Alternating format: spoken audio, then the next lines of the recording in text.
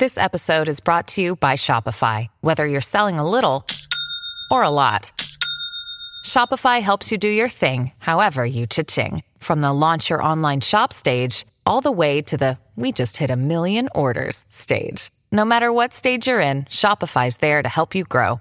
Sign up for a $1 per month trial period at shopify.com/special offer, all lowercase. That's shopify.com/special offer.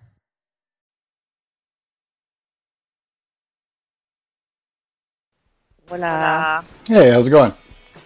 I'm making a very scientific poll on Twitter. Hold on. Okay. Da, da. All right. Important scientific poll has been posted.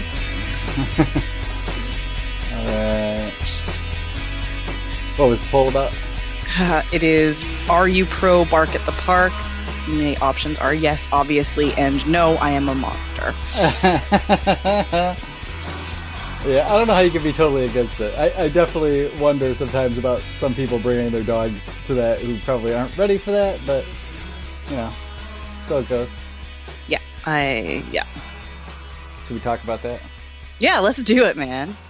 We're leading with Bark at the Park. Welcome back, everyone. This is the Bless You Boys podcast. BlessYouBoys.com is your home for all things Detroit Tigers baseball on the SB Nation platform. I'm your host, Brandon Day.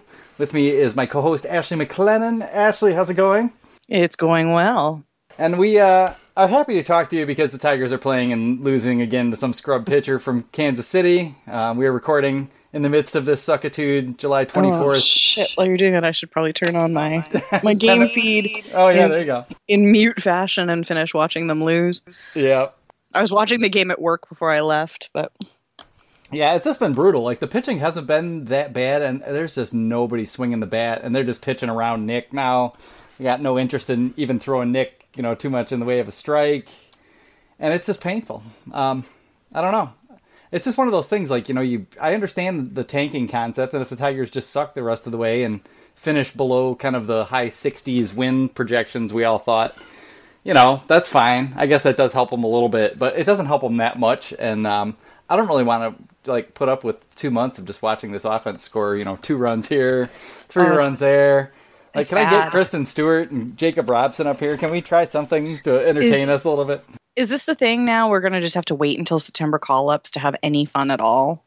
Yeah, probably. I mean, maybe something fun will happen, but actually, maybe not, because I suppose if they do trade a couple guys away, we might see somebody come up early, but that someone looked like it might be Kyle Funkhauser, who broke his toe on the... Walking? He broke his toe walking on a sidewalk. That's my favorite part of that story. Not to laugh at poor Kyle Funkhauser, because that's no fun. But yeah, it's a little bit entertaining. Yeah.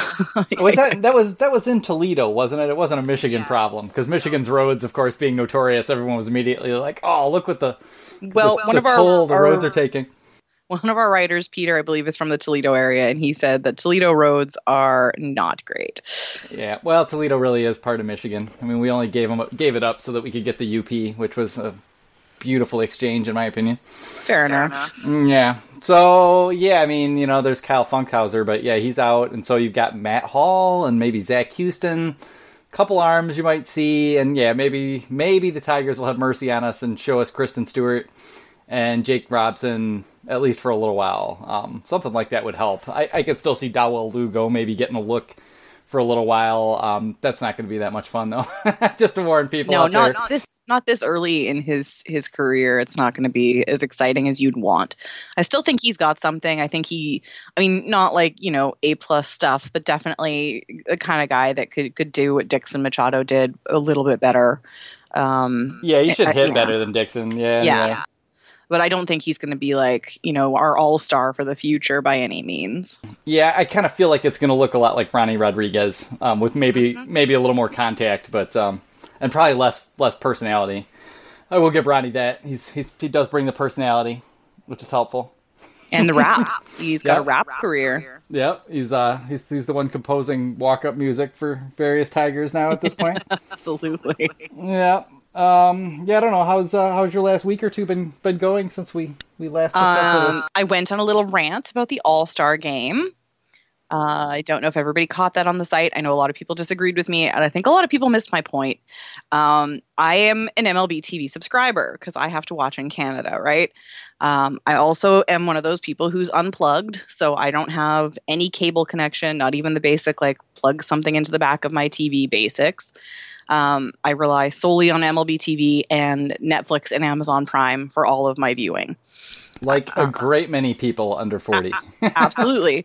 Because paying $120 a month for the 2 channels I was watching on cable, which were Turner Classic Movies and the Food Network, was not really a logical expense. And to me, it was like I was sitting down and I would just turn on the TV to watch something for the sake of watching something for 20 minutes. And without that, I find I'm wasting a lot less time sitting in front of the TV. So there's a logic to it. But every year, for at least the past 5 years, I've been able to watch the All-Star Game on MLB TV. Turn it on, cue it up, you get the Fox broadcast, you're good to go. I have absolutely watched this game for the last 5 years on my MLB TV. Who could forget all the scintillating action you've seen and the poignant commentary of one Joe Buck? You can't forget these things. Good God. But last year I did get to watch Nelson Cruz get a portrait with Joe West, Yeah. It was not, I didn't have to miss anything. So I go to TuneIn this year, and what do I find? But I can only get the radio broadcast. And no matter what I do, no matter where I log in from, it's giving me this notion that I am locked out, even though I'm international. There's nothing I can watch. So that sucks. Yeah. I end up having to go through, and I'm loath to admit it, an illegal stream online because it was the only way I could watch. Gasp. I know, but it was literally the only way I could watch. So I was stuck watching in this tiny box on my laptop just so that I could see this game, whereas I'm paying $130 American, which is no small change in Canadian exchange, let me tell you.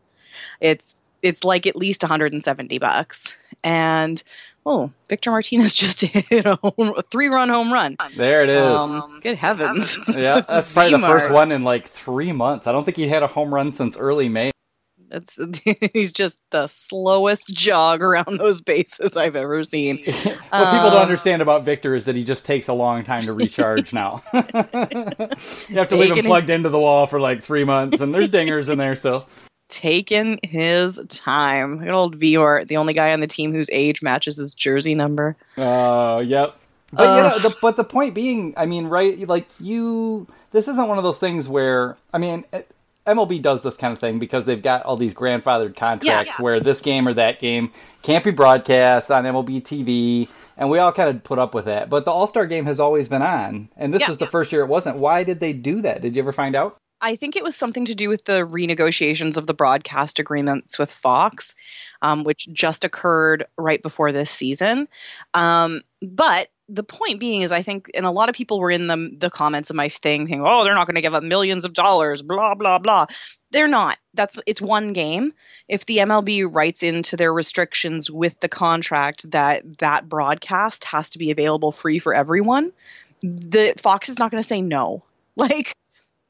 Fox is they're not going to turn down the free advertising because it is just going to be, MLB on Fox everywhere. They can, do what they do every year and be like, here's your new mid-season shows and here's my crappy commercials. And MLB can agree to let Fox air previews for shows in the breaks. I don't see it as being a lost revenue thing when Fox can be like, okay, well, this looks really good for us if. And I was suggesting to make it free for everybody, not even MLB TV subscribers. Put a live stream on YouTube, make it something that you can watch live on Facebook, and Fox can just absolutely plaster that with their logos, sponsored by Fox. Here's ad breaks by Fox. And like you say, it just doesn't, it doesn't matter. You're watching the same broadcast. You're watching their commercials. It's just another outlet for Fox to have their exact program reach you without you having to do anything. Exactly. And it's not them losing millions and millions of dollars for one game. That's ludicrous. Fox makes so much money. The MLB makes so much money on those full-scale year-long contracts.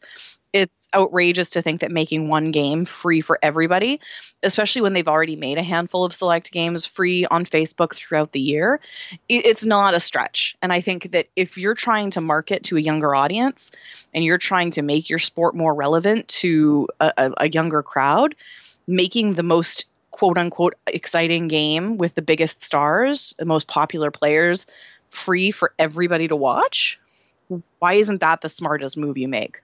Yeah, and it just doesn't this just feel like another classic example where where Major League Baseball makes, comes up with these ideas that where they're like, okay, we've got, on the one hand, they're always saying we've got to appeal to younger people, we've got to grow the sport, among the 30 and under crowd, we've got to do better with youth baseball, we've got to, have more accessibility to the game, and then at the same time, they're going on and on about a bunch of things that it feels like, no one under 50 would care about, some of the stuff about, like the way the game is played, or, worrying about, all these little details as far as trying to trim time off games. And, we're still heckling about like the DH and what to do about that and interleague and these kind of things. And it just feels like one of those areas where they just drop the ball and they just still kind of don't seem to get it sometimes. There's a lot of ways to get to the young people that they could be doing, and this isn't the end of the world. It's one game, but it's just another one of those ways where it's like,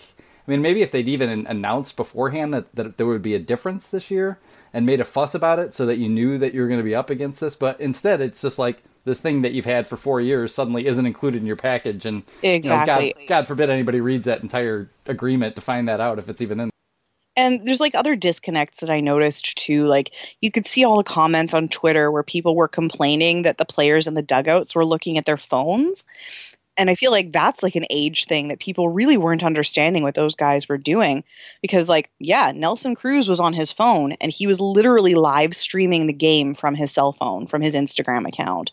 So like when Jean Segura hit that big home run, that go-ahead home run, Nelson Cruz was live streaming that. Yeah, you could hear him lose his goddamn mind.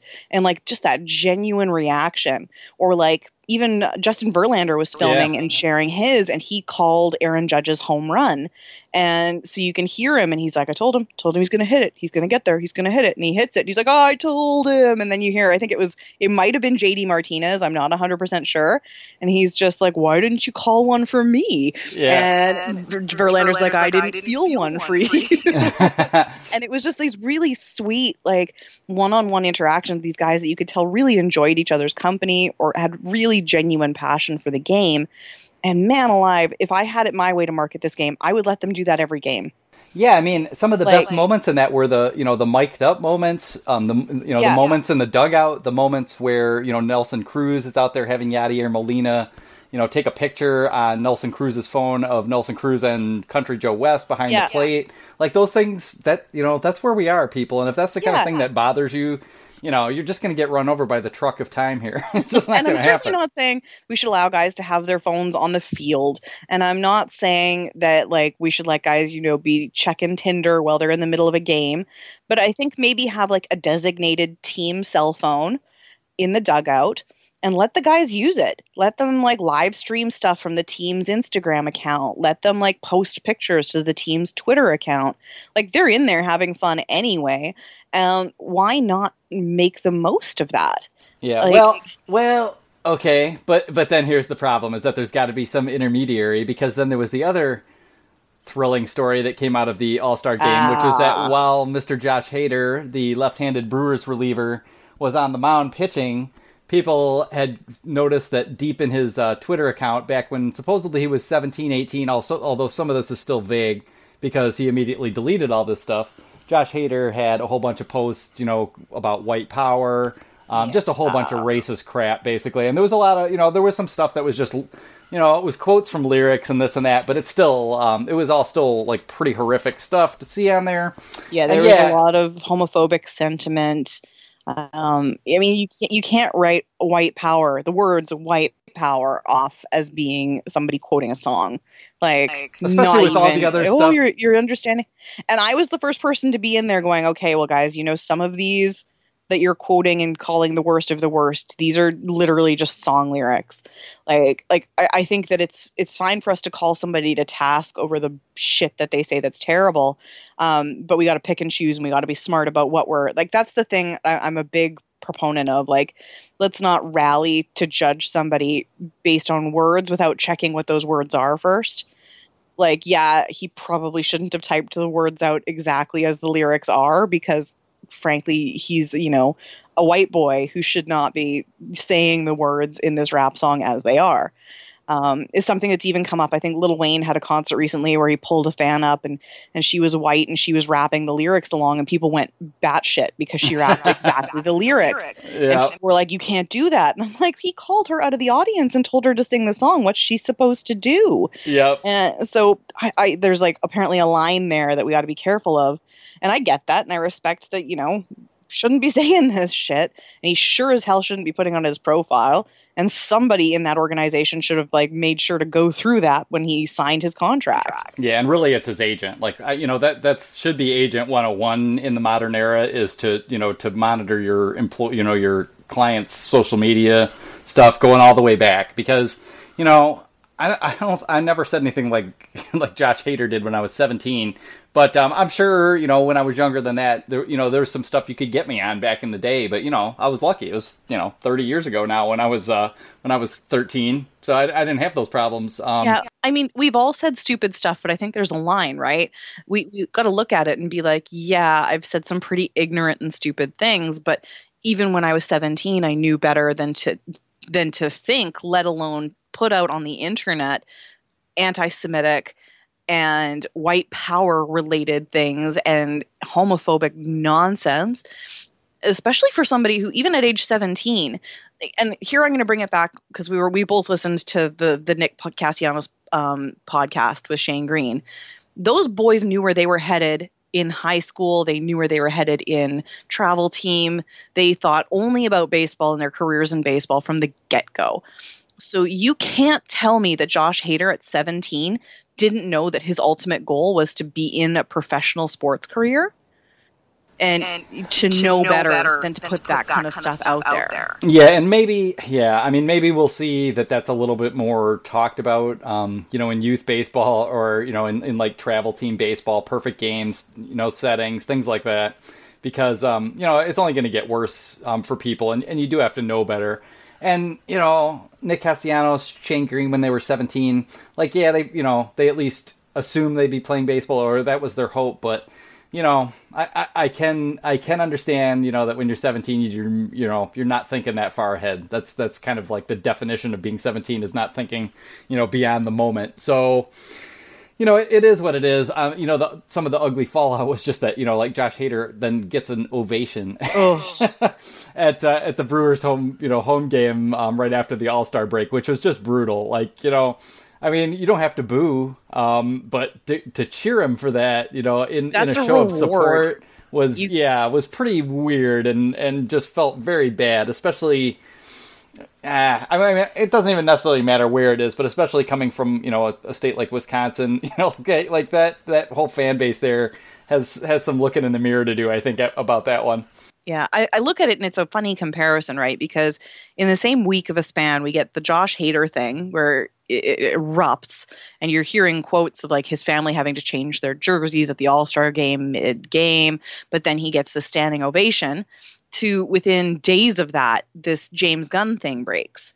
And James Gunn is the director of Guardians of the Galaxy. And the exact same thing happened with less, I think, terrible. I mean, it's hard to say. A bunch of his old tweets came up, and in them he made some really, really poor taste, really questionable jokes. A lot of them having to do with like pedophilia and rape, and none of them were funny. None of them were in good taste. None of them should have been tweeted. But he'd already apologized for them. I believe Disney knew about them when they hired him for Guardians, and still did. But this right-wing group comes out and they pull up all these old tweets, and then next thing you know, Disney's fired him from directing. So that's it. Within the span of a day, they fired him from that. Josh Hader gets a standing ovation because he said white power. It's not the same. I grant you, Disney is in the middle of a merger with Fox right now, where they're trying to buy out Fox. So you guarantee you they're doing it just to like sweep it under the rug. Like, no scandals here. Give us all your money. Right. And obviously, I mean, James Gunn's going to be, the head of $100 million production, a manager, the manager of it. So it is, it's different. But I take your point. Like the whole thing is just troublesome, and we all could kind of see this coming. But it's rapidly becoming politicized to where it's like, okay, we're gonna sift through everything on the left, and people on the left are gonna sift through everything on people on the right, and it's like how are we going to balance these things? I mean, we've already seen whataboutism taken to just, epic levels over the past couple years. And, it seems like no one has any standards anymore for anyone who, agrees with them. And their standards are super high for people who don't. And we're all getting that way, regardless of where your politics are. We're all kind of leaking too far in that vein. But yeah, I think those are both like to kind of pair Gunn and Hader is like a pretty interesting comparison as to, how these things play out and the responses that come from them. And anybody out there, who runs a company and is hiring people to work in the public eye in any capacity needs to wake the hell up because, these things can bite you fast. I think it's a lesson to the youth of today, too, to be very careful what you have put out there publicly. Like, there's no reason that a company that you're applying to can't go and check your profile. Like, if you're locked down, cool. But like I've known people that have gone through and done full scrubs of their Twitter profiles ahead of applying for jobs that are very important to them. Like, yep. And that's becoming a thing where they, like you get out of college, they're telling you like, that's one of the things you should do. That's one of your preps, beyond getting ready to interview and how to put your cover letter together, scrub your social media. We actually had, one of the site employees graduated this spring, and that was one of the first things he did was like, okay, I've got to start a new Twitter account. I'm going to throw away everything that I've said over the past, 5-10 years on there and start fresh because, public and private life are two different things. And if you aren't careful to keep them that way, they will bleed into each other with noxious effects sometimes. Yeah, it's getting pretty ugly out there. So you got to be careful. Yep. All right, let's get back. Well, one more thing, because there is one Tigers note from the Hall of Fame, the All-Star game. It was cool. I didn't expect Joe Jimenez to get into pitch, so it was nice that he got into the game. I thought he only got one out, but he struck a dude out, got a nice call on a slider that was a couple inches away, and picked up a strikeout, and had a good showing for himself. So that was cool to see in a season where there just isn't much of that kind of thing to cheer for.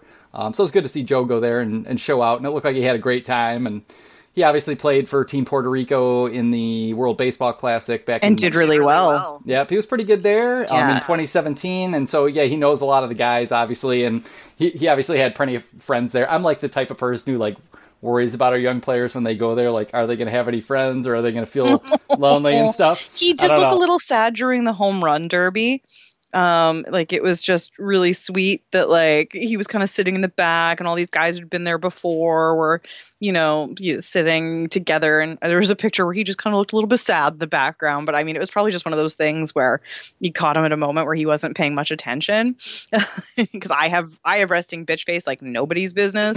So when I'm not focused on something, I look like I'm just absolutely miserable. Yeah. Yeah, it's or when I'm reading, I look angry because I have severe concentration face. Oh yeah. So it's one of those things like where you can never quite be sure what's going on in a photo. But I just saw that one and I'm like, aw, somebody go hang out with Joe. Yeah, I think my resting face is fine, but my reading face is pretty intense too, and I like it that way because I don't bother someone if they're reading. Like if I go into the lunchroom at work or something and someone's reading, I'm quiet as a mouse. I'm just that way. That's how readers are, with each other. So yeah. So I try to keep that out of hand. So I mean, yeah, there wasn't a whole lot, Tigers wise from the All-Star game. Other than that, it was a pretty good representation of where we are with baseball, with just a crap ton of strikeouts and home runs. I mean, that was kind of the whole game. The Astros recreated the World Series against poor Ross Stripling, who gave up back-to-back home runs to Alex Bregman and George Springer, which turned out to be the decider. So it was a fun game. As far as All-Star games go, I'm not the biggest fan of the All-Star game, but it was a pretty entertaining game. So I can take that. And now we're on to trading season, and unfortunately, it's looking pretty pretty quiet right now. I mean, we've had some nibbles about Nick Castellanos from the Braves, which doesn't seem super likely. But the two guys I think, everyone looked at it as our key trade chips, Michael Fulmer and Shane Green. Fulmer hasn't pitched particularly well, and he's injured. On the disabled list now. Yep, and Shane Green just came off the disabled list for some shoulder issues, and so both of those guys are pretty well devalued. And I guess Kyle there's still a Yost, chance. our own Kyle Yost from the site, made some really good points about Green yesterday. For those listening to this today, but this is also very in the future. in the future from the past.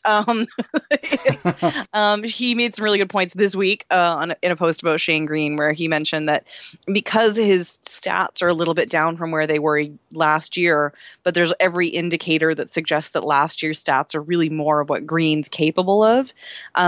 That trading him this year would just be stupid.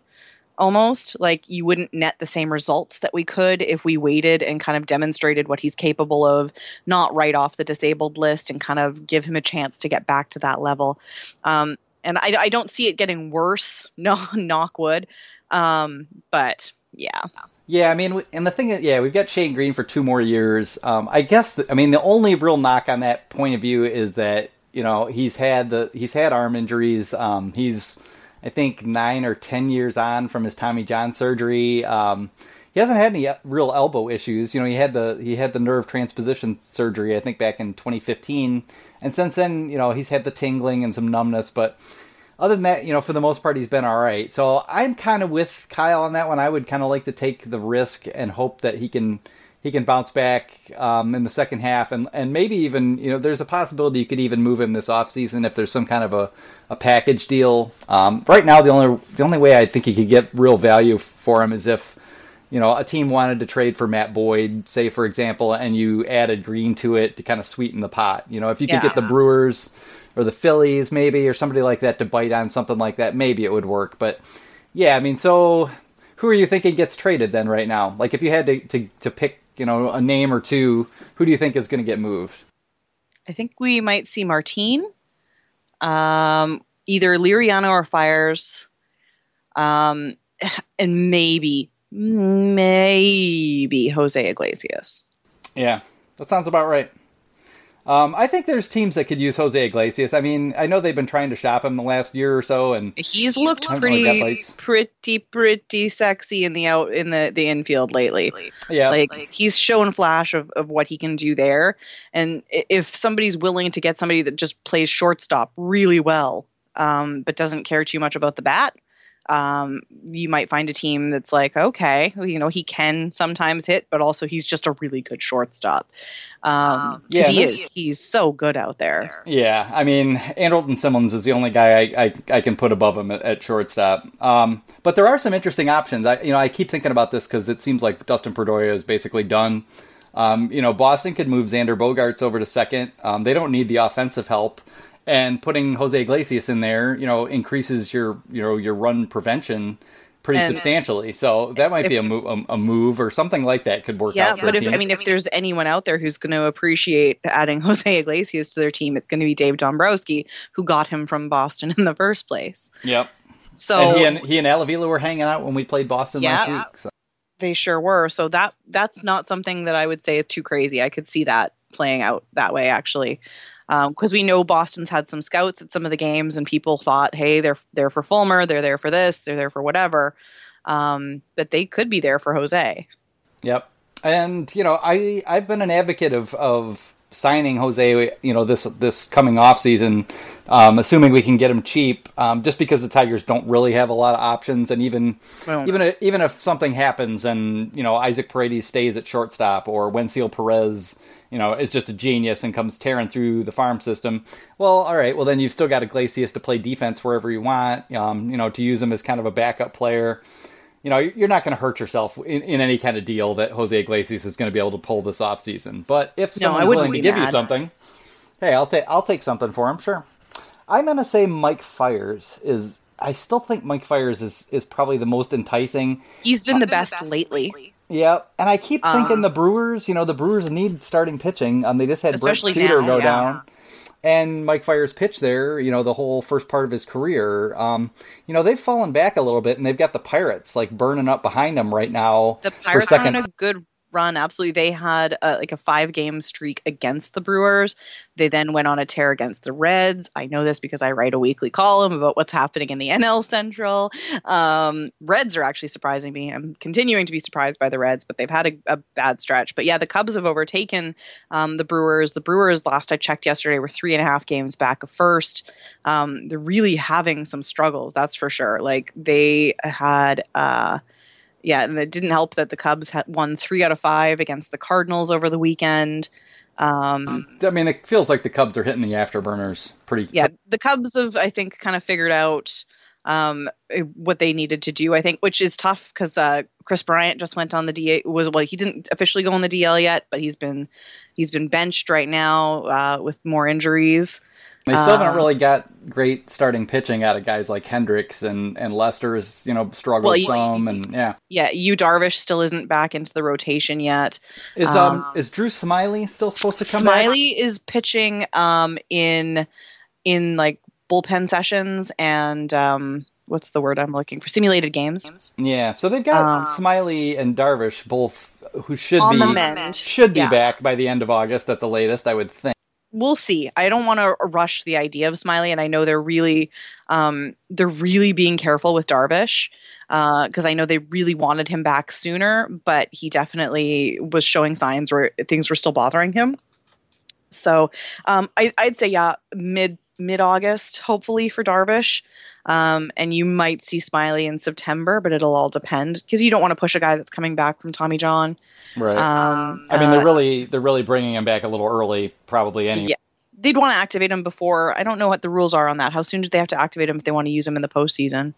He has to be activated before September, but I think that's it. I'm not sure there's much before that has to take place. He just has to be on the active roster before September. Before that end of August deadline. Yeah, then the waiver trade deadline. Yeah, that deadline where you kind of have to set your lineups because then your September call-ups don't count towards your roster, but they can come up. I always try to remember these like weird finite rules of things. But yeah, I think you're right. End of August. So if he was activated by then, he could pitch for them in the... Yeah, but it seems like the Cubs aren't going to do anything, does it? I mean, they've really depleted the farm system over the past couple of years. They've kind of, it feels like they've kind of spent all they can as far as prospects go and don't really want to go too much farther if they can help it. So it really feels like they're just going to kind of be patient with Smiley and, like you said, Darvish, and hopefully that those two guys can kind of put them over the top. The bullpen seems pretty solid. It's not great, but Justin Wilson's been better. Carl Edwards is back.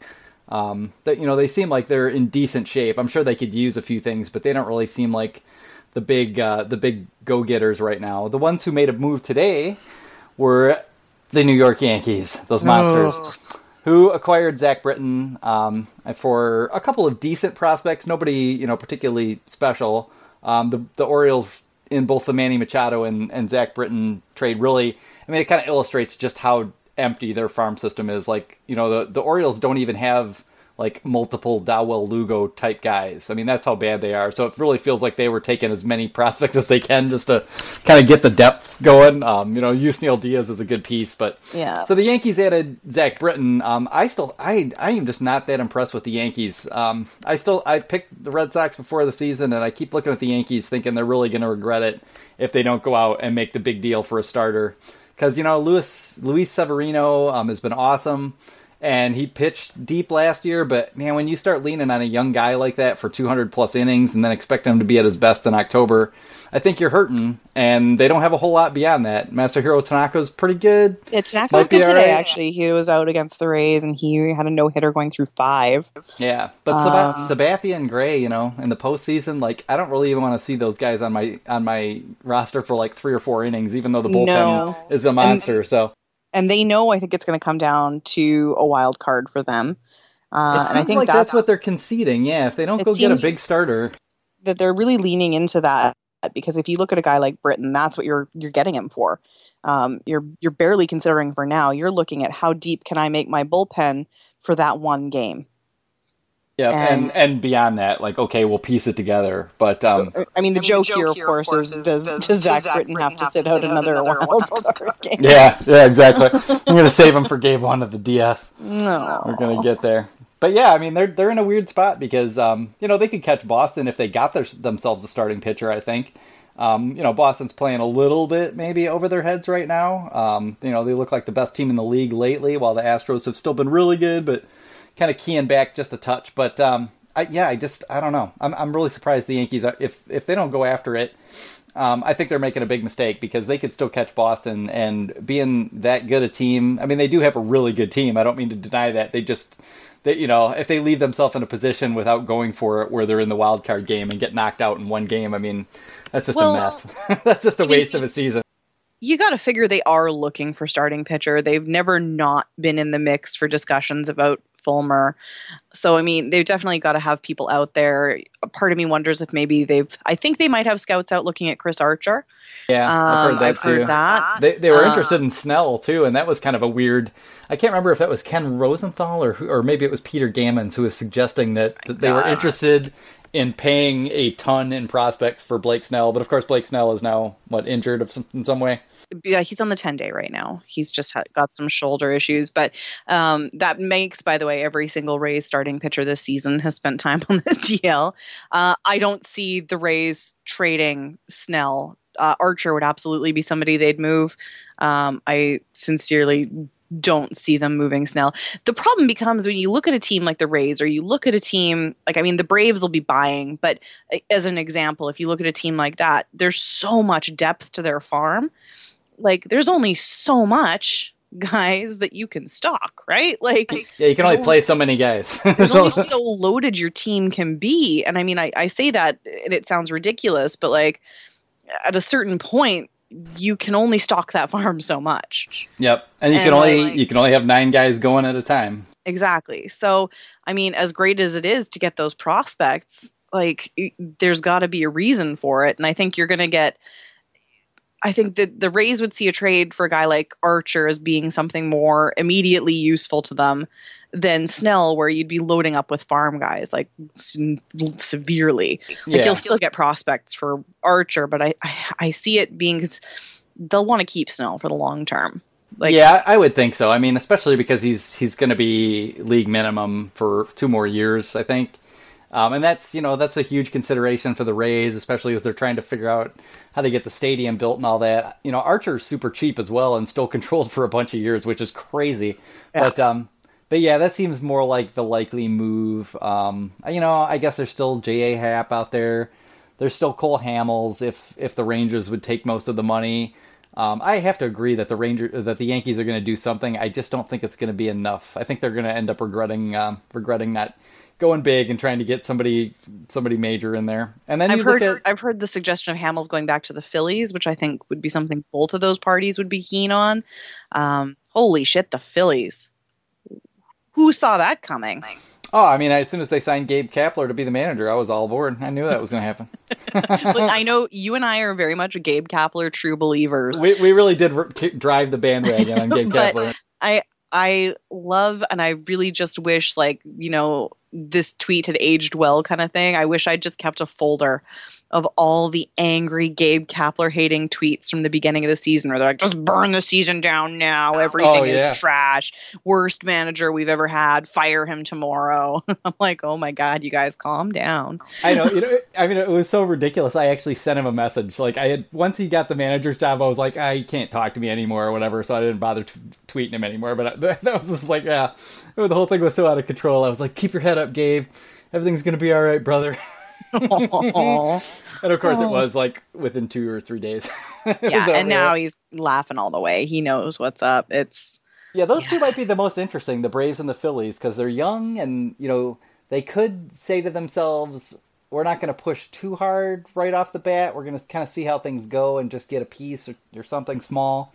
But they both had the farm system to kind of go ham a little bit if they wanted to. And the Nationals are weak and feeble and staggering right now, which is honestly, I don't know why I have such an evil streak toward the Nationals. I think it's because they feel like Tigers 2.0, and I want it to go just as badly for them.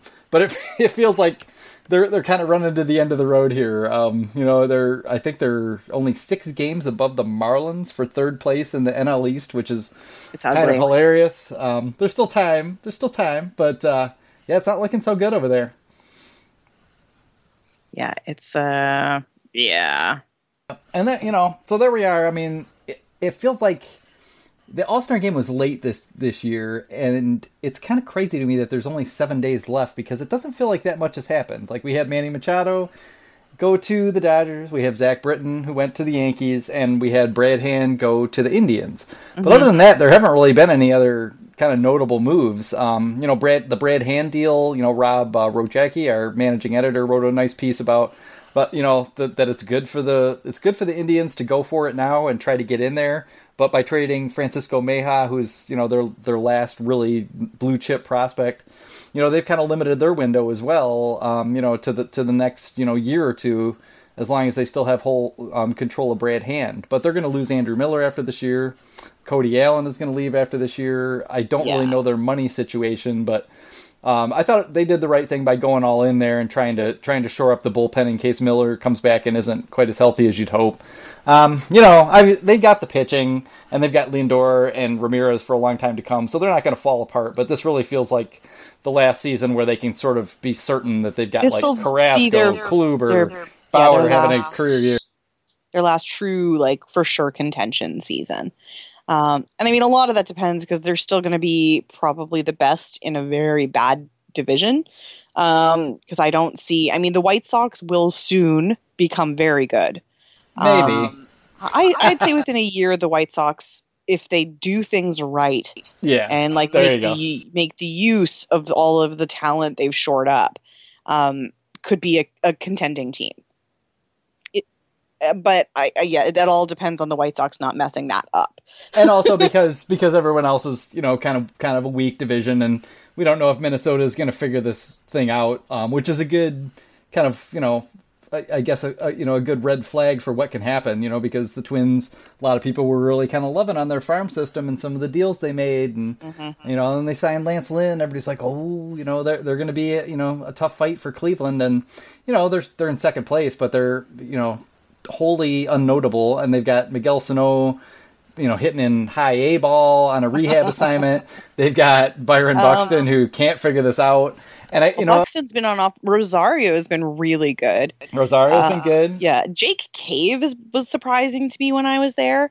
That guy's got a lot of hustle that I think a lot of people aren't seeing because he's, his name's Jake Cave and nobody's ever heard of him. I sat down and I'm just like, I was there with Maya from Twinkie Town. I looked over at her and I'm just like, what the hell is a Jake Cave? Because I'd never heard of this guy in my entire life, and was pretty pleasantly surprised by him at the game. But yeah, I don't know. You got Max Kepler, and Max Kepler's hitting well. He's sensational. Yeah, but it's not always. Yeah, still kind of inconsistent. He's kind of Corey Dickerson-like or something. Yeah, they're young guys too, which they're with the exception of the vets like your Doziers and your Mauers. It's a pretty young club. I see them trading Dozier, honestly. Yep, and I think that kind of ends. But to me, that kind of ends their window because I still just don't see where the talent is to really fill that in. Jorge Polanco should be back pretty soon. He's a good player. He can play second base if they need, or they can work things around at shortstop. But I just don't know. I don't know. I'm going to be watching closely because I look at the Padres and I look at the White Sox is another good example of these two teams that do have these killer prospects. But have no track record of being able to parlay that into a major league roster that can win. So it's going to be really interesting to see. AJ Preller in particular, he just picked up Francisco Meja. They've got Fernando Tatis, who's out for the year now, but nothing that should hamper him long term. They've got Mackenzie Gore. They've got a crap ton of excellent prospects over there. But it's just a whole different ballgame turning that into major league talent in the right time frame. Where your one or two guys come right out as rookies and are great. But then everybody else, takes 3 or 4 years, and by the time they get good, everybody's already, gotten squirrely, starting to think they should trade the stars and stuff. It's hard to get that all to match up. So it'll be interesting to watch them, and maybe instructive for what the Tigers are going to be going through in the years to come as well. But But the trading season, yeah, unfortunately, looks like it's going to be very lukewarm still. Yeah, much more of a bust for the Tigers than we had hoped. You would it's think just too bad. Boyd was pitching really well to start the year. Fulmer was pitching well. Green was pitching well. Martine was hitting the cover off the ball. Like, everybody that we kind of looked at as a tradable asset was doing well, and it all just kind of came apart in June. That epic losing streak. I sure did like that rumor circulating about the Mariners possibly picking up Zimmerman. Man alive, if that had by any stretch of the imagination real merit to it, what an amazing deal that would be. I would, whatever you could do to get them to take most of the money. And I guess that's why, because you look at the Mariners and the Phillies, and the Mariners don't want to trade any more prospects because they don't have anything hardly left in the farm. And the Phillies have the prospects, but they don't really want to trade them, and they have plenty of room to spend. Either one of those teams could take on that contract, and it would help them out without having to dip into the farm again. So. Yeah. And Dipoto does love to make wackadoodle trades. Like, he really bless his heart. He really wants Matt Boyd. He wants Boyd, though, so bad. Yeah. That's what they want to do. Hometown boy. Yeah. And, I don't know, maybe if they would trade Sam Carlson, who was their first-round pick, I think in 2016. He just had Tommy John surgery, so you wouldn't have a chance of getting that guy probably otherwise. But I don't know, maybe they could do something like that, but it just doesn't feel like Al Avila is the type of guy to really surprise us with some kind of super ballsy move out of the clear blue sky like that either. He doesn't have the DD in him, you know what I mean? And I don't mean that in a weird, that's a weird phrase for me to say. And I realize now that I've said it, I should not have. but you know what I mean? He's not Dombrowski. He doesn't do those like ballsy, like crazy end down to the wire moves. Like, sure, trading Verlander at like the very last second was crazy. But that was more about Verlander than it was about Al. So yeah, and we shouldn't say too far because you never know what he's going to do as things start to build toward the Tigers being good again and they start feeding in their prospects. Maybe things will get a little bit more exciting. I think if there's one thing I would tell Tiger fans to hope for, it would be really nice if we could trade somebody for international bonus pool money because Victor Mesa. A nice Cuban prospect who, I think people are getting a little bit overexcited about. Like, too many times prospects come over from Cuba and everyone just loses their damn mind and they just turn out to be Rusney Castillo. And not enough people have seen Victor Mesa to get too excited, but he definitely he has the tools. He's got the size and should develop some power as he goes along even more than he has. He's got the speed. Plus baseball name. Yeah, plus baseball name. I mean, all the Victors should be here anyway. So absolutely, the Victor. Yeah, we got Alcantara and Martinez still. And we're going to lose Martinez, so we need more Victor in the double the Victor to replace the outgoing. That'd be cool. That would be cool if they could do that. That would make for a very, very complete haul of young talent. Based on who they signed as international free agents so far and the draft. So we can hope for that. We'll just see how it goes. It sounds like, speaking of the draft, Casey Mize is going to finally throw some innings. They wanted to give him some time off, and he's been throwing side sessions, maybe even a simulated game. So we can probably look forward to seeing a couple starts from him at Lakeland, I would imagine. I'm excited. In the near sooner. Yeah, that'll be kind of fun. The farm system continues, to be the happy story of the year. We had Matt Manning and Daz Cameron and Isaac Paredes all get promoted, and they've all done very well since being promoted. So that's been cool to see. There've been quite a few guys who've been showing out, so we have that in our favor. But yeah, it's still just kind of going to be a grind here. I was trying to think if there was who I wanted to ask you about. I don't even know if you pay any attention to the Rockies. Do you think? What do you think the Rockies are going to do at this point? Because they were, they made it to the wild card game last year, and now the Dodgers and the Diamondbacks are kind of starting to leave them in the dust. Do you think they might be sellers? The Dodgers pulling ahead. Let me. I want to see where they are. Give me a second. Give me a second to pull up my standings here, because I know where they are, but I want to see. They're only 2.5 games out of first. It's not a really big gap. They're at 535 right now for their percentage. They're really, really not that bad. They're literally, they're a game behind. They're 2 games behind the Diamondbacks right now, 2.5 out of first. They'd buy. I don't think they'll sell right now. That's too close. Yeah, and the reason I think MLB Radio betrayed me earlier because they were making it sound like, should the Rockies even bother? But of course, that's just overreaction to, they've got Manny Machado in LA, it's all over. They've lost 7 of their last 10, so that's tough, but so have the Dodgers. So, it's anybody's kind of play right now. Dodgers have a lot of NL Central stuff to go up against in the next couple of weeks. Like, I think sometime next week they'll be playing the Cardinals. I'm just pulling this out. I don't remember off the top of my head, but they have a couple West Coast ones that might be pretty easy for them. It's hard to say, but I say that, and the Dodgers languished really far down in the standings, so it's hard to tell where they're at right now, and really how good they are, and how much of this is just kind of luck.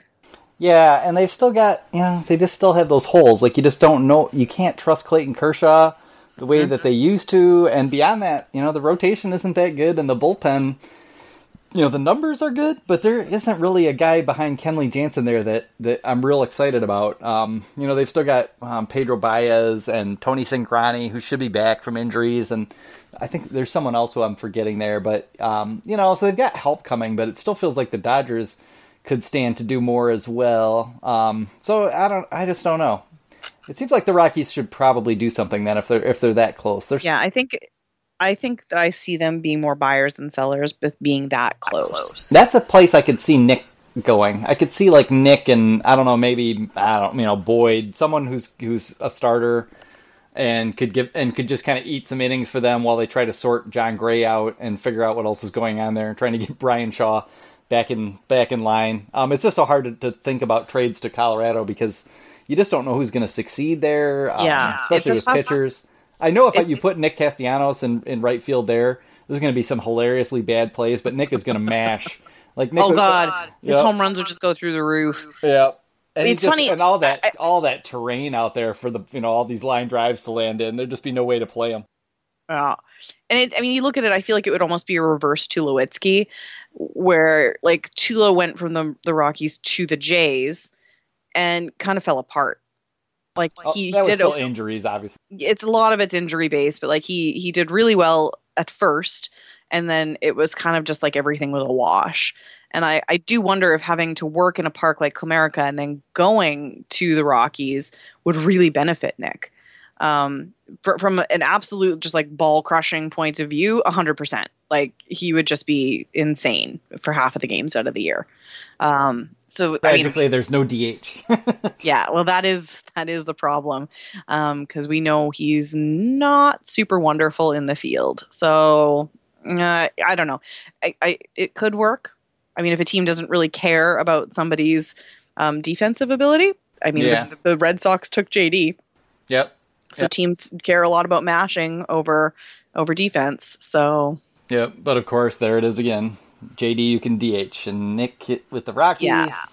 That's a little trickier. Although, I guess there are ways you could kind of mess with it. But yeah, there just isn't a good fit. There just isn't a good fit for anyone like Nick, unless it's in a DH situation. So we'll just have to see. But yeah, the Rockies kind of got out of my mind because of that conversation I heard on the radio today. I was thinking like, maybe the Rockies are more interesting as far as a trade partner than I was previously thinking. They do have a good farm system. I would really love to be able to sign Trevor Story or possibly trade for him next year and solve our shortstop problem for the next 5 or 6 years.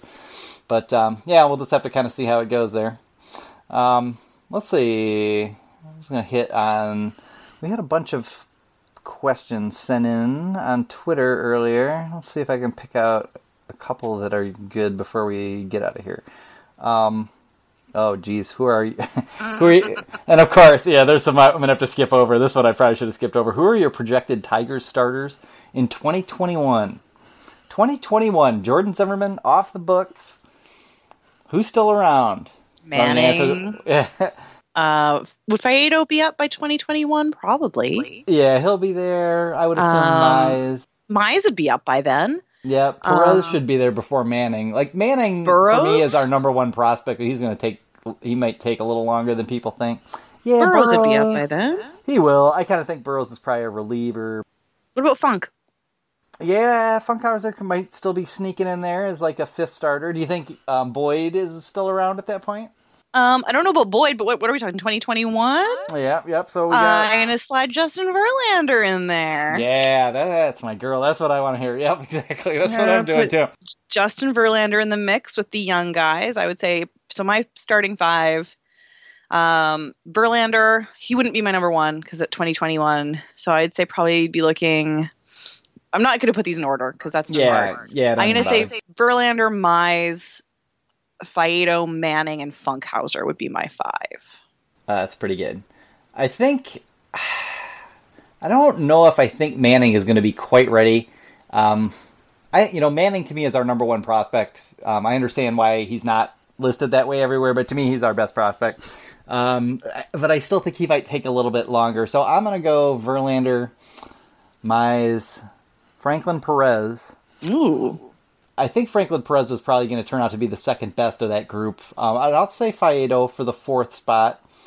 I don't think Burles is going to make it as a starter, and I don't really think Funkhauser is too. So You going to keep Boyd in the mix? It feels like Boyd might be gone by then. I'll say Daniel Norris just for fun. I like it. We've totally ignored Fulmer, who I think would still be under control until 2021 as well. Yep, he would be. In fact, we have him until 2022, I think. Yep, it's just that it's tough because the Tigers won't stop talking about trading him. They won't just commit to like, nope, he's our guy, and we're going to figure it out. I feel like you're right. I feel like by that point we may have traded him. Yeah, I'm going to write an article here. Well, I already have it, and Ashley's already edited it once, and you'll see it once Michael Fulmer is healthy enough to be useful again and worthy of being written about on the front page. But I really do think that there are ways that Michael Fulmer could still turn out to be like a really top-tier pitcher. I'm going to compare him to Garrett Cole in the article, and maybe he won't be that good. He won't be as good as Garrett Cole's been this year, perhaps, but I do think there are ways that the two are related that you could still see. I mean, Fulmer's only 25, so I really am getting real weary of people every time he has a bad start just being like, trade him for a bag of balls and all this. I just want to start punching those people in the face because, yeah, Michael Fulmer is a valuable cat, people. It takes time. Justin Verlander wasn't Justin Verlander until 2009, and that was his fourth season. So, simmer down. Simmer down. Give the man a little time to work, all right?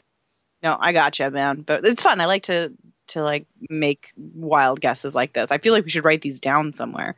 I know. I talked to Max Boltman last night from The Athletic, who we've had on the show before, but he was doing one of those like projecting the Tigers roster in 2022, and we were just talking about that a little bit, and I was just like, oh, dude, I don't know, it's so hard. It's like a fun little thought experiment, but it's just so hard to kind of, parse what things are going to happen. There's so many. I mean, so much will change. Like, no, I wouldn't have been able to predict the roster that we have right now. Yeah.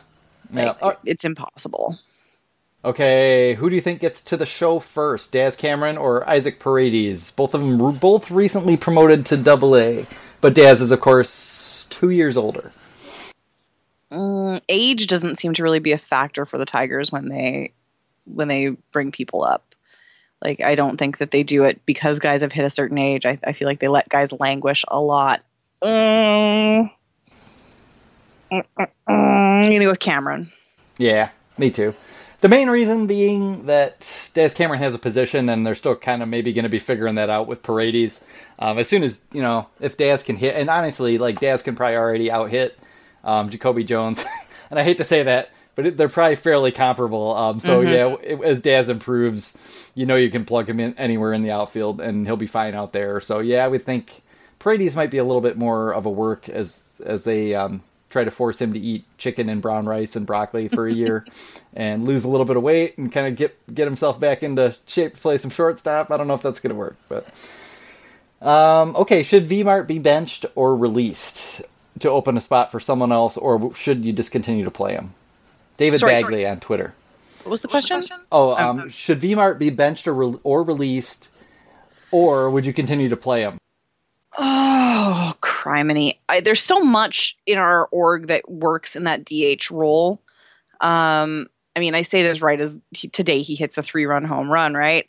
But I mean, that's not the Victor we've been getting game after game after game. And the DH position is all about production. Like, the entire purpose for that is that you have a guy that's going to go out there and mash when he can't do things defensively.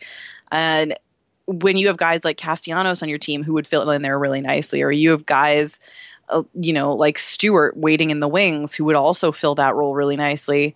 From a logistical point of view, from like a purely baseball on the field perspective, I would dump him.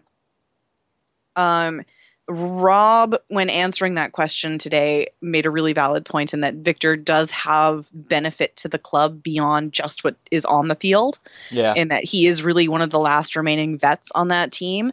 And aside from like the bad attitude we got out of him last year, I think that his presence has actually been really good for the young guys this season. So I'm torn on it in that. I mean, he's gone at the end of the season anyway. Yeah. So I don't know that we're really benefiting from dumping him now because the season's over. Yeah. As far as any opportunity that we had to push for anything. We've done better, I think, in the first half of the season than anybody really would have guessed. I'd just keep him. Just keep him till the end. Like, if I was just going by the numbers and by production, I'd say dump him and do someone more useful in there. But next year is next year. And as long as nobody trades Nick, which I'm against, don't trade Nick, because we need him in the clubhouse more than we need him on the field too. But he's also still good on the field, at least from an at-bat perspective. So... Yeah. I just keep Victor till the end of the year. I mean, I agree, and I don't like it, and I really do think the Tigers kind of owe it to their fan base to stop playing him every day. And I do hope we kind of see that come August and September when some of the call-ups happen. I hope they're giving some other people at-bats and not just forcing Victor Martinez down our throat for 4 or 5 at-bats per game.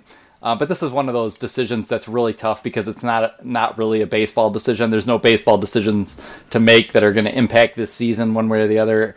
And so what it does come down to is more of an HR type decision. And it is easy for people to forget out there, and this happens all the time, that a team is a team. It is a company. It is a workplace. And someone like Victor has some value, and that that kind of thing doesn't outweigh his performance on the field at all, but it may outweigh the what value.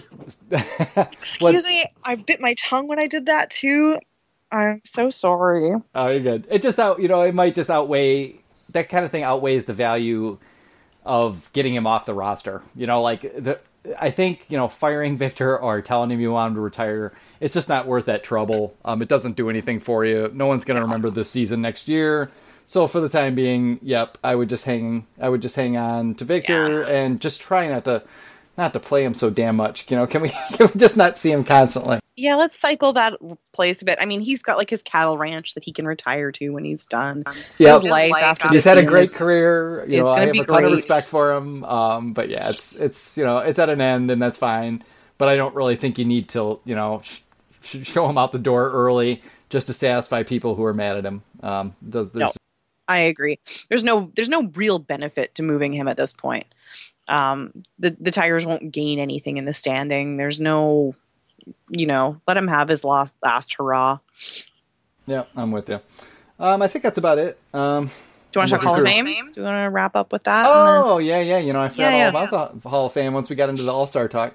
Yeah, this is a big deal, actually. Alan Trammell and not Kirk Gibson. That would be hilarious. I've had Kirk Gibson on my mind after reading that Sports Illustrated article. You're thinking Jack Morris, right? Yeah, Jack Morris, Alan Trammell, elected by the Veterans Committee, and they will be inducted into baseball's Hall of Fame on Sunday.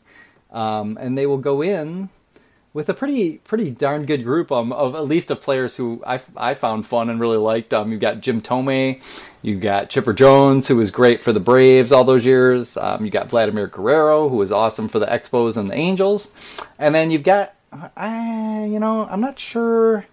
I want to say Trevor Hoffman is the fourth closer. I think so. I think that's right.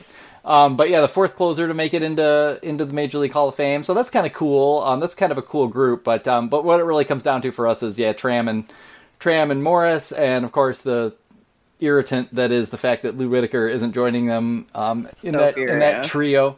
But I mean, that should be cool, and it's been neat kind of seeing the two of them around and talking a lot more about their kind of past history. Alan Trammell's always been like the most high class, like thoughtful, reasonable hard-nosed baseball playing dude around. So none of that has surprised me, but, Jack Morris has gone through such a transformation since he was young. And he's still a curmudgeonly old jackass about a bunch of things, no doubt. Yes. But he's definitely also, Mr. Sensitive Ponytail Man now about a whole bunch of things. And, when he starts talking about his past and, and kind of what the Tigers were like in the 80s and what he was like and, some of the horrific stuff he did to various female reporters and, and he has actually addressed some of those things at least tangentially. And you can just see how much this means to him that, he'd kind of come through and really changed the way he thought about things and the way he kind of led his life, and the defensiveness that he had always had as a player has kind of washed away, and a much more honest perspective out of him I've seen over the last year. So, we can argue about Jack Morris and whether or not he deserves it. I really don't care to have that conversation anymore. We've had it a few times when he was inducted. I just think it's it's super cool. Like both of these guys were heroes of mine when I was a kid, so I'm stoked to see how that all goes down and to hear what they have to say. I'm sure there'll be a lot of nice tributes to both Lou Whitaker and Sparky Anderson, and that should be pretty neat. I think it'd be cool. I'm excited. I think next year I'm going to get down to Cooperstown, so I'm pretty excited about that. Be able to see this whole thing set up. It'll be very cool. I don't know. I think that these veterans and like golden era committees are a really cool thing that the Hall of Fame is doing. I think it's really their way of acknowledging that, okay, yeah, sometimes the voters do mess this up, to give these guys a chance over and over again. And I think for everybody that's freaked out about Lou Whitaker, he gets a chance again, not this year, but when was the voting? Last year? This year? Yeah, isn't it 2 committees per year, or is it 1? Because I know there's 4 committees. Some of them, it's weird. Some of them are every 2 years, so I think the committee the Veterans Committee, which I think is the one we just did, will do it. Modern era, yeah. Modern era does it again in 20. I think they're even years. So I think this was 2018. I think so, and they ended in 2020. And then there's a version that only goes every 5 years, or ones that end in like 5 and 0. Or something like that. The rules are kind of it's a really convoluted system because obviously some of those really old ones, like the like early eras of baseball, you're not going to have as many guys that you really need to stop and consider. And then there's going to be guys that kind of bridge gaps, so you got to figure out where they made the most of their contributions, which was something that I had to like wrestle with the other day in my ongoing personal campaign for our own 68 catcher. Bill Freehan needs to I'm going to like make consideration. I'm going to absolutely like champion. I'm going to have a one-woman like intent. I'm going to write posts about this and articles, and I will submit them to Saber and Baseball America. And be like, I love it. I'm just dead set that Bill Freehan needs to be in the Hall of Fame, and I will make the world know. And you need to get together too with all the the boosters of all the other catchers out there too, because it's just ludicrous how few catchers there are in the Hall of Fame. Yeah, like they just can't figure it out. Put the numbers together at some point. It's not really relevant right now, but like I am obsessed with this. Like it's very important for me. So the day that Bill Freehan actually gets into the Hall of Fame, because it's going to be an if and not, it's going to be a when and not an if. Yeah, darn right. When it happens, I'm going to go because I'll be like, I did this. Like, this was my It'll be thing. your last act as a baseball writer. Yeah, I'll be like, I'm done. It'll be like 25 years from now. But I'll fight for it. So anyway, he kind of bridges the gap between 2 different eras, and had really good showings in both of those time frames because he was in the late 60s and through the early 70s. And obviously, those committees kind of bridge the line there. So it's an interesting system that they've got. An enormous part of the 68 World Series. Just that would be super cool to see him get in there eventually. And the last thing, the reason that Kirk Gibson article came to mind is because you really get a sense in that article that, I knew the Tigers had a bad kind of reputation in the 80s, especially the first half of the decade, is just sort of hard drinking, hard to get along with, general assholes, basically, who got together on the field and played great baseball. But that article really kind of brought home that even to the rest of the league, the Tigers were kind of out of control. And it's just a really weird thing to kind of like reevaluate the heroes of your youth in that context, because, you just never would have thought of him that way. I never read this. Was this The Athletic? Where was this? No, it was in Sports Illustrated. It was a profile. Let me look it up real quick. I saw it earlier this week. Like, I remember seeing Gibby's picture and going, oh, maybe this is something interesting. And then there's so much that comes up on a daily basis. It's hard to keep up. So if you want to send me a link to that. For sure. Yeah, and it just made the point of, like, just what a savage he was. Like the football mentality, and just like, just there was a story about him, Sparky Anderson, talking to him about, like, running in the outfield the way a receiver would run, and he was going to play him like a cornerback and this and that, and they were going to kind of do this thing. And then Kirk Gibson, of course, because he took it perfectly literally, just trucked the 49-year-old tiny Sparky Anderson and ran him over and left him pummeled in a cloud of his own dust. Oh my God. And of course Sparky, rose up screaming and, yelling at him, and was probably all banged up and stuff. But just, that's the way these guys were. I mean, there's a story of Dave Rozema, who was a reliever in those years, who tore his ACL and I believe never pitched again by throwing a karate kick during a brawl. This is a famous incident when I was a kid. I think it was 83. I'm not 100% sure, but that's who these dudes were. I mean, it was wild, man. Dave Rozema apparently at some point smashed Alan Trammell in the face with a beer bottle and cut him open. What? I mean, these guys were going out. This article? No, not that. That's coming from elsewhere. But yeah, I mean, they were just out of hand. And who put this together? Is it Jerry Krasnick, I want to say? No, S.L. Price, I'm sorry, at Sports Illustrated. So yeah, I would tell people, if you're looking for an interesting read, you can go read that feature on Kirk Gibson and the transformation he's kind of gone through over the years. It's been absolutely fascinating to kind of see these guys from that perspective. And it does kind of give some insight into the effect that, like, Alan Trammell had on those teams, what Jack Morris was like, what Sparky was like, and trying to keep those guys in hand, because they were just a pack of savages apparently. So it was awesome. Amazing. Yeah. So there we go. We should be back in a week. We're working on some guests, but we don't really have anything for certain. But yeah, I'm going to try to get Mr. Boltman, Max from over at The Athletic, to come back on at some point. We've got a few other ideas. We did want to note that former Tigers outfielder Andy Dirks has started his own podcast, in obvious jealousy of Nick Castellanos and Shane. I was listening to it today. It's actually pretty good. I've already forgotten the name of it, but it's he's got a link to it on his Instagram page, which is, I think, just Andy Dirks 12 or something on Twitter and Facebook. On Twitter and Instagram. It is literally just him sitting down and talking to guys who've played the game professionally, kind of having these one-on-one chats about how the game is played, and what the right way, I say that and I got to pause myself right away, not like what the right way to play the game is, but like what the mentality is going from the minors to the majors, and how to make those adjustments, and how to be a major league player, and how to kind of keep your head in the game, and all of that. So I think it is cool. And he's really quite a natural. Like, a lot of people sound quite awkward on radio when they're being recorded, because some people just don't talk in a way that works well for, chats like that. But he's got a real natural rapport in a way that makes me think he'd be great in a broadcast radio booth. Oh, that's cool. Yeah, just like, he's really like into it, instant. He can keep things flowing.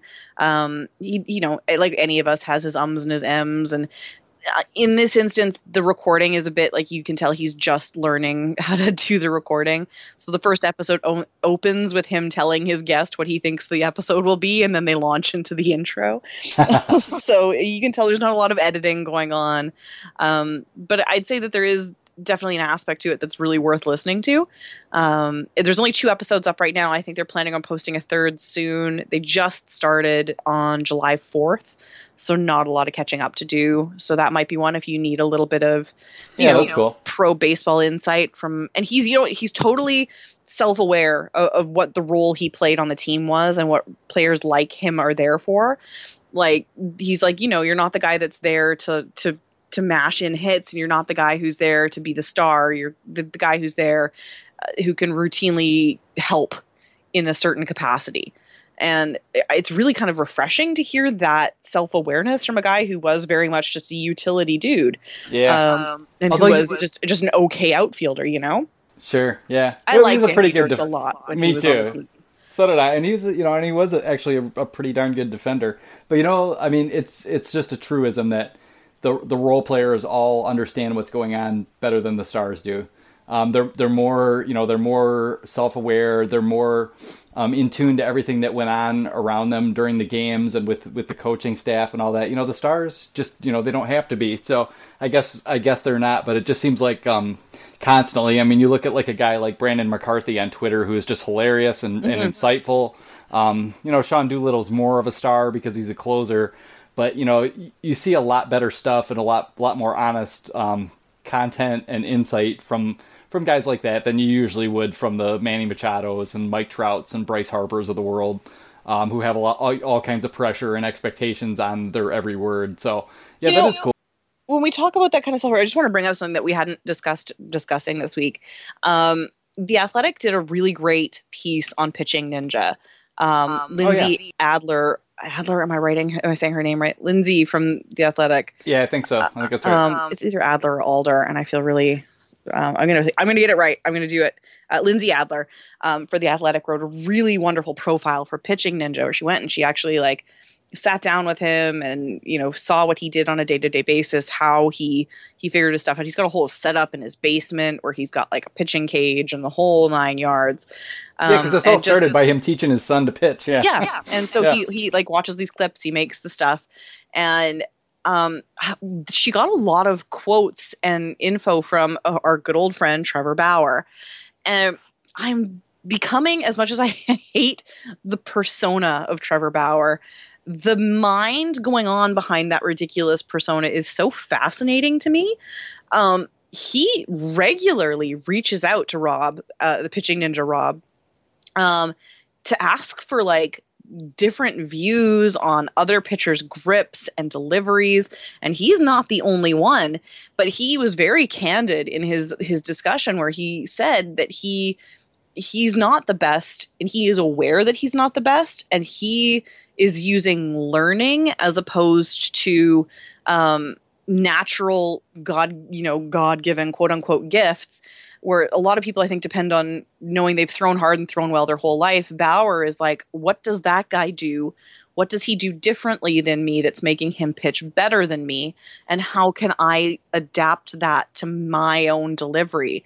And I think that's the reason we're seeing Trevor Bauer continue to do so well in his career, because he knows that it's not inherent skill and that what he's relying on is entirely based on how well he can continue to adapt. He's very much like an evolutionary pitcher.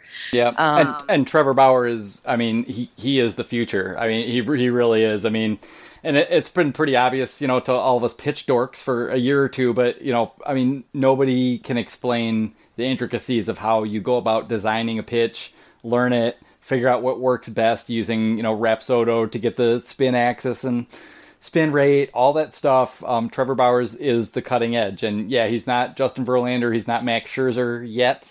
Although he does look like he may be closing in on being the best pitcher in the American League this year, which will be interesting to see. But yeah, he takes a very experimental frame of mind to his off-season workouts and training that I think so many players would benefit from. It's just baffling how often you see a player, and I'm not trying to pick on Jacoby Jones because I really like Jacoby Jones, but Jacoby Jones could throw out his entire swing this offseason and it wouldn't hurt him a bit.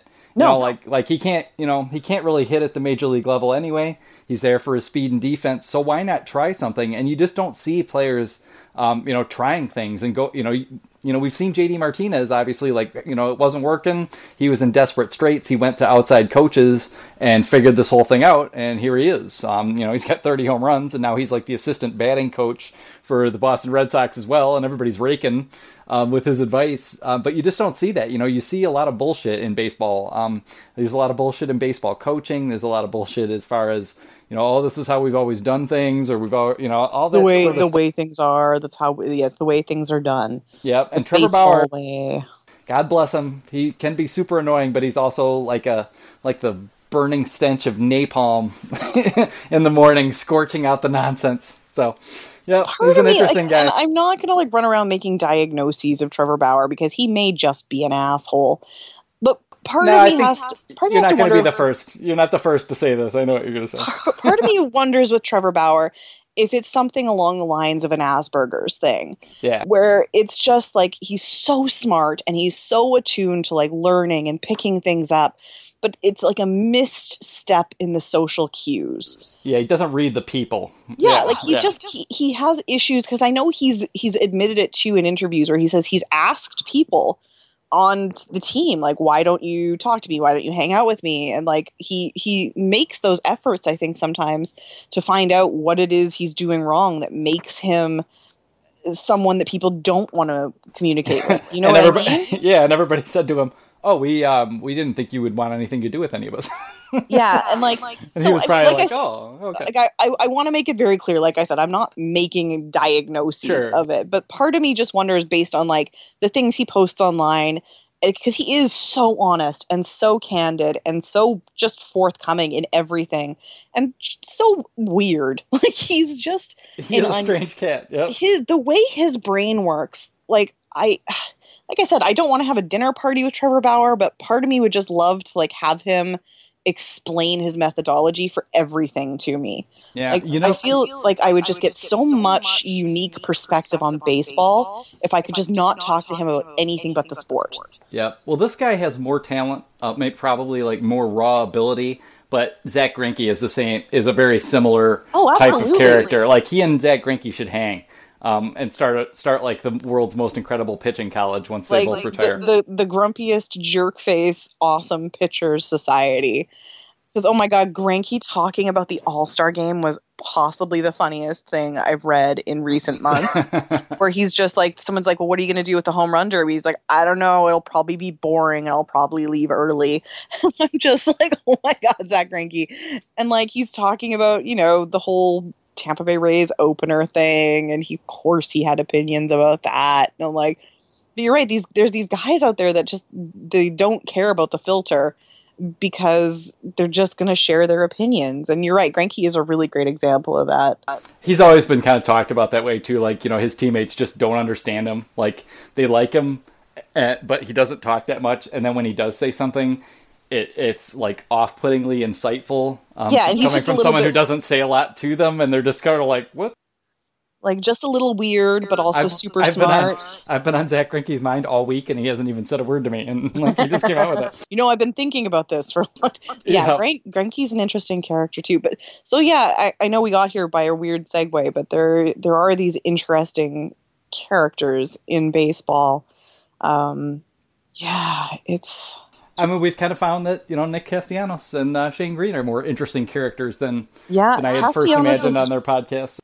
Really, like, you're right. I think we got here from the Dirks podcast, so let's full circle it. Yeah, we'll get back, because I actually, that last podcast with was it Doug Teeter, actually had some interesting Oh my God, points I haven't listened to that. Did they talk about the bald head rubbing thing at all? You know, they actually didn't, which is sad. Mad. They talked a lot about what the athletic trainers do. And cool. Which was interesting, and there was also a really interesting point where Doug Teeter was talking about, you know, when they, you know, in the run up to the draft, like he and Kevin Rand and the Tigers' entire medical staff is taking all this time looking through all these medicals from all these pitchers that they're interested in, and these medicals go back till these kids are like 10. Oh my God. They're seeing elbow surgeries, they're seeing elbow damage from back when they're like 12, 13, 14 years old, and he was kind of talking about, you know, like the you know, the trend toward looking at, you know, players that didn't specialize so much, because they're just seeing so many guys who started pitching, you know, obsessively from the time they were young, and they don't track their innings. You know, they're pitching for their school for 40 innings, and then they pitch for a travel team for 40 innings, and then they pitch for a couple showcases. And, you know, you look back through what records you can find of them, and you're like, oh, okay, well, they pitched, you know, 40 innings, you know, per semester. That seems semi-normal, but you just don't know. And you're not it was fascinating. It really spoke to what they thought they had in Matt Manning, and one of the reasons why they liked him, why they're going, you know, they seem to kind of be leaning toward guys who can play multiple positions or who transitioned.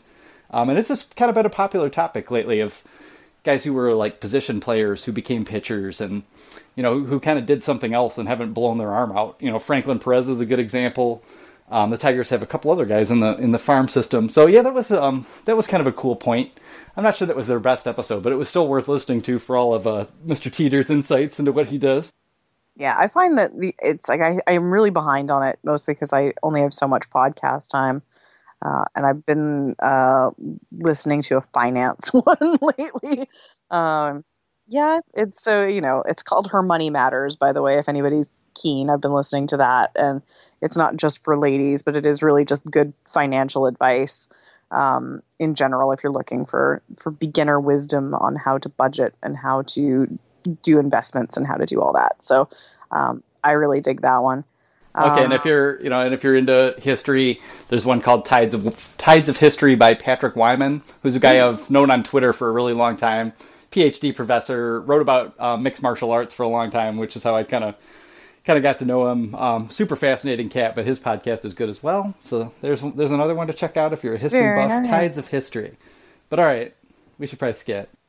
Yeah, we should wrap it up. We've been chatting forever. I was like, at the beginning of this podcast, I'm like, let's make it quick, Brandon. What are we going to talk about? I don't want to go to bed. How are we going to fill half an hour? Jesus Christ. We should know better by now. Yeah, I know. Once we get going. Perfectly capable of talking. Yeah, so we'll see. I don't know. Just to tell everybody out there, anybody who's still managing to be listening to this an hour and a half into it, that we should have some new content, and we're going to try to mix in some guests. I'm just trying to think of ways to keep this thing fresh because the Tigers aren't keeping it fresh nor clean. Yeah, no, we're going to try and get some folks on. I threw the idea, Brandon, of now that Andy Dirks is a podcast, we should try to get Andy Dirks on the podcast. Yeah, we might investigate that. The level of realistic of that, I'm not entirely sure. But we're just gonna put out a random call to any former baseball players that we can find. Get in here. Yeah. What about Don Kelly? If we could corner Don Kelly, he wouldn't be able to resist saying yes. Nook Logan follows me on Twitter. I should probably message him and see if he'll come on. That would be hilarious. Yeah. All right. So we'll wrap it up for the week. I would invite you all to follow Ashley at 90 Feet From Home on Twitter. And you can follow me, Brandon, at Fiscadoro74 on Twitter. And we will talk to you all next week. Ashley, have a good night. You too, man. See ya. Good night. Okay, good. I really have to go to the